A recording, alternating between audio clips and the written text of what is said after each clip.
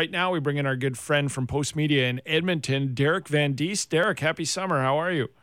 Hey, Jim. How you doing? I'm doing well, thanks. I'm doing well, too. Thanks for joining us. And I guess just what everybody needed is some hockey in August in Edmonton, the World Juniors back on. But it doesn't seem like that. I will get into the scandal part of it overall, but tee up the World Juniors for us. And I'm hearing ticket sales aren't that brisk. No, they're not. And it's funny. I'm just down here for the opening game. I think at the Czechia and Slovakia is on the ice right now. They're not, because no one here in Edmonton wants to be in a hockey arena in the summer. It's just that we get 8 weeks of summer. We try to cram in as many nice days as we can and try to enjoy the patio season for as little as it lasts. And I don't think anyone wants to be here now. I think, ticket sales are reflective of that. I think it's going to be interesting to see. There's not a lot of people here for this opening game of the tournament. It's going to be interesting to see what happens when Canada plays, whether or not people will come out and watch a Canadian team. Like, those are always the tickets that kind of really reflect how the tournament's going to have, what kind of success the tournament's going to have. In December, they had limited tickets to just half the arena capacity, so there's about 9,000 here, which was considered a good crowd. Now there's no arena capacity, so it's going to be interesting to see when Canada plays tomorrow, how many people come to watch them play. But I do think that this is still a hockey town, and once people get past everything that's going on in Canada as well, I think as the tournament goes on, it will gain some momentum, and people will eventually show up and to come watch at least Team Canada. I'm not sure about the rest of the tournament, but at least Team Canada. I'm pretty sure we'll get some fans. Any indication on tickets? Because I read yesterday, and it was yesterday, so it could have changed dramatically, but there's still about 1,300, I read, available for Canada's first game tomorrow. Yeah, I haven't got any numbers from anyone, any definitive numbers. They're being a little coy with those numbers. If you heard that, that's probably right. I don't think it'll be a sellout. I think they're only using the lower bowl as well. So I think that's the one thing. So they're only going to use half capacity. I don't believe they've opened the upper bowl just yet. I could be wrong on that, but they don't have us in the press box at this tournament. They have us in the low seating area, which is just above the upper bowl.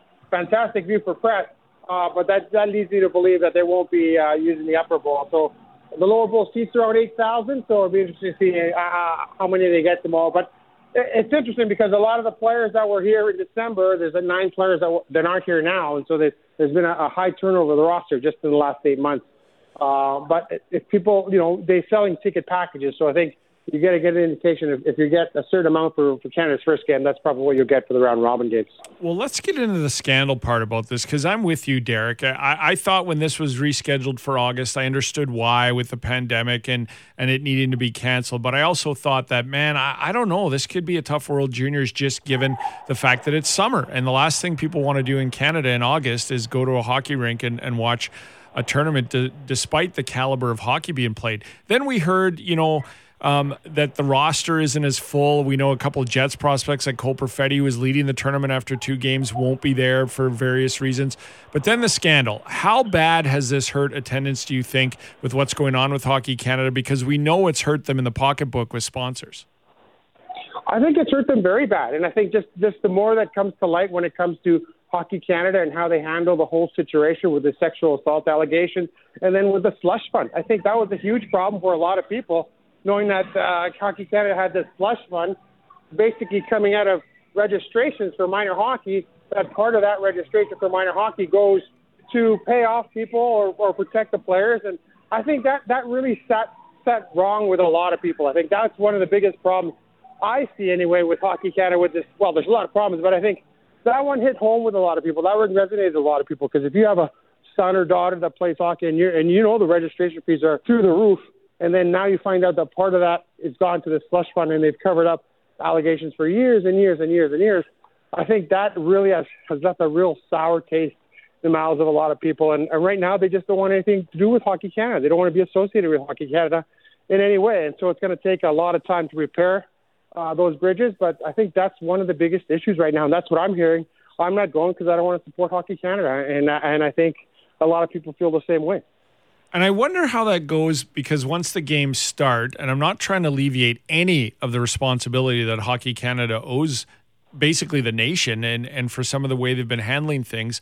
But the guys playing on the team, I don't know. Like it'll be a fascinating, I think, tournament for me to see what happens as it goes forward. Because as of right now, I totally understand why people don't want to support Hockey Canada at any level. Yeah, and I think that's what organizers are hoping. Organizers are hoping eventually just the hockey will kind of take front and center and leave this behind. I do think that Hockey Canada has to get in front of this, and I do think that changes have to be made at the leadership level. And this story is not going to go away until some of those changes at the leadership level are made. You almost have to start from the bottom and start all over, or start from the top and start all over again. And I think that's what a lot of people are calling for. I don't think the people that created this mess, I'm not sure that a lot of people are confident that they can fix it. But I do think, once the hockey starts, and it's going to be high-quality hockey. This is the World Juniors. They're still sending a lot of good players here. So I do think you're right. I think once the tournament does gain some momentum and Canada starts doing well and people start paying interest, then I think the rest, hopefully for Hockey Canada's sake, takes a backseat to the hockey. And it's unfair to paint these kids with the same brush as all the other kids. And I think that's the one thing that the message that they've been getting out. Hey, these kids are here to represent their country and play for their country. They have nothing to do with the previous scandals. Yeah, and that's what I'm wondering as well. Have you been hurt? Last thing on the scandal aspect of this World Junior Tournament, then we'll get into Team Canada itself, Derek. But are you been hearing anything around this tournament, given the fact that so many sponsors have pulled out in the scandal overhead now that it's underway? I know we're waiting for a lot of response from Hockey Canada and haven't heard much of anything. Yeah, and I think a lot of us are too. I'm surprised that they didn't have a press conference here before the tournament. I'm surprised they didn't stand here and answer the questions that maybe they did in Calgary when a few people went to the development camp, or maybe they have in Toronto. But I think the leadership of Hockey Canada should be sitting here and doing a press conference and answering those questions. If they want people to come to this tournament, they want people to come to Edmonton, they want people to come to Rogers Place, they should have done a press conference at Rogers Place and say, okay, here's the situation. We'll answer all your questions. But they're being aloof a little bit, and you have to try and find answers to questions that you want. And I think that's the way they've always done things. But I think in this situation, things have to change, and you have to be front and center. And I think if you're not front and center, I think that's when people are calling for changes in leadership and governance and things like that, because you can't just hope this thing goes away, because it's not going to go away. Yeah, very good point. Derek Van Diest, Postmedia in Edmonton, joining us actually live from the World Junior Tournament that starts today. Canada starts tomorrow. Tell us about this edition of Team Canada, much different than the one that was there in December. Yeah, it's a little different. I think they have 9 players that weren't here in December, and most of it's basically a lot of there's a few injuries, guys that can't play. I know that the Edmonton Oil Kings themselves had 5 players at this tournament, and they're down to 1. So 4 guys that were with the Edmonton Oil Kings decided not to play in this tournament for various reasons. I think some are coming off injuries, some are preparing for NHL camps. And I think that's one of the biggest things, too. I remember talking to a lot of kids I was at St. John in the Memorial Cup, and I talked to a few kids that were on that team.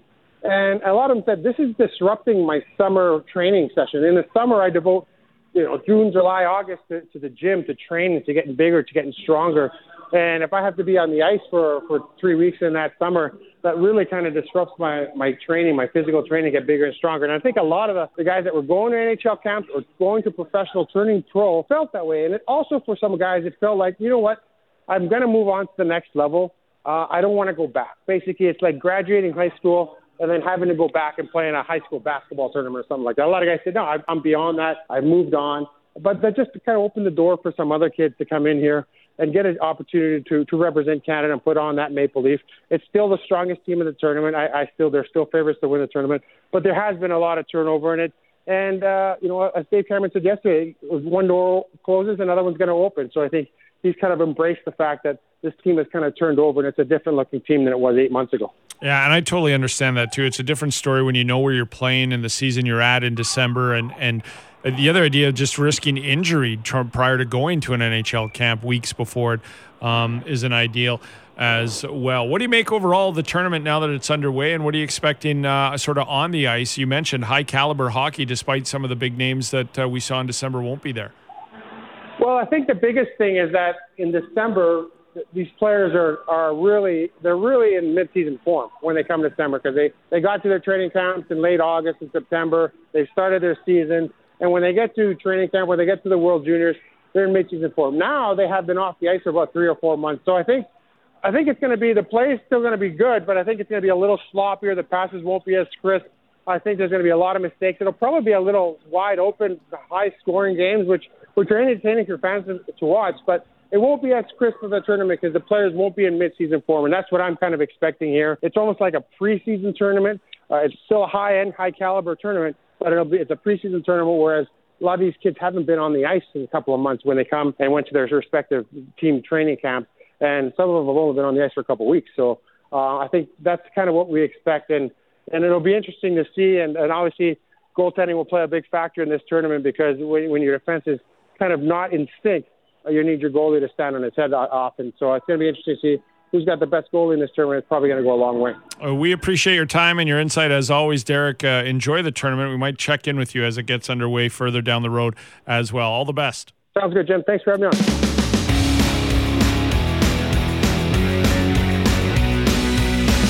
Welcome into the program right now, a local jewelry designer who's opening Sugar Blossom Jewelry today, I believe. Kelli Miller joins me now. Hi, Kelli. How are you?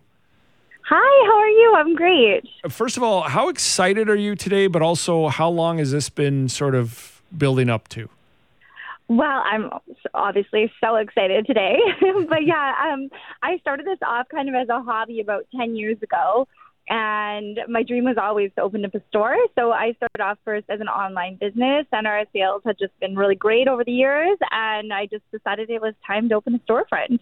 So tell us about 10 years ago. You got into designing jewelry. Had that always been a passion for you? Well, yeah, I went to Ryerson. I took fashion when I went to university. So I never knew exactly what I wanted to do, but I always loved jewelry. I would take apart like anything I bought and remake it into something else. And I used to get stopped on the street all the time. People would be like, "Can I buy that right off of your wrist?" So that's when I kind of knew that I kind of had a knack for it. And then I just started doing it for fun. And then it became bigger and bigger, and it blossomed into what it is today. So the reason I like this story is, and we'll get into your store and everything else, is a little bit about your background is just that. Like, you sort of take something as a hobby that you like doing. And I think a lot of people have whatever their hobby is, and people always go, "Oh, you should sell that." And most people go, "Yeah, I guess, whatever. I just like doing it." But you legitimately were like, maybe I should do this. Yeah, exactly. And so I started off making everything by hand. My mom would help me so much, too. So we used to make these fabric braided bracelets. We must have made like over 100,000 of these bracelets. And we both felt like we were getting like arthritis in our hands. We made literally so many of them. And then it kind of got to a point where my business, it couldn't really like grow anymore. Like, we literally could not physically make any more bracelets than we were producing. So I searched for years to find a manufacturer that I was like proud to work with. And I finally found like a great manufacturer. And so that kind of changed the whole course of my business, to be honest. And then I was able to sell like wholesale to large accounts like Indigo, Anthropologie, Free People, just to name a few. And that kind of changed the course of my business after that.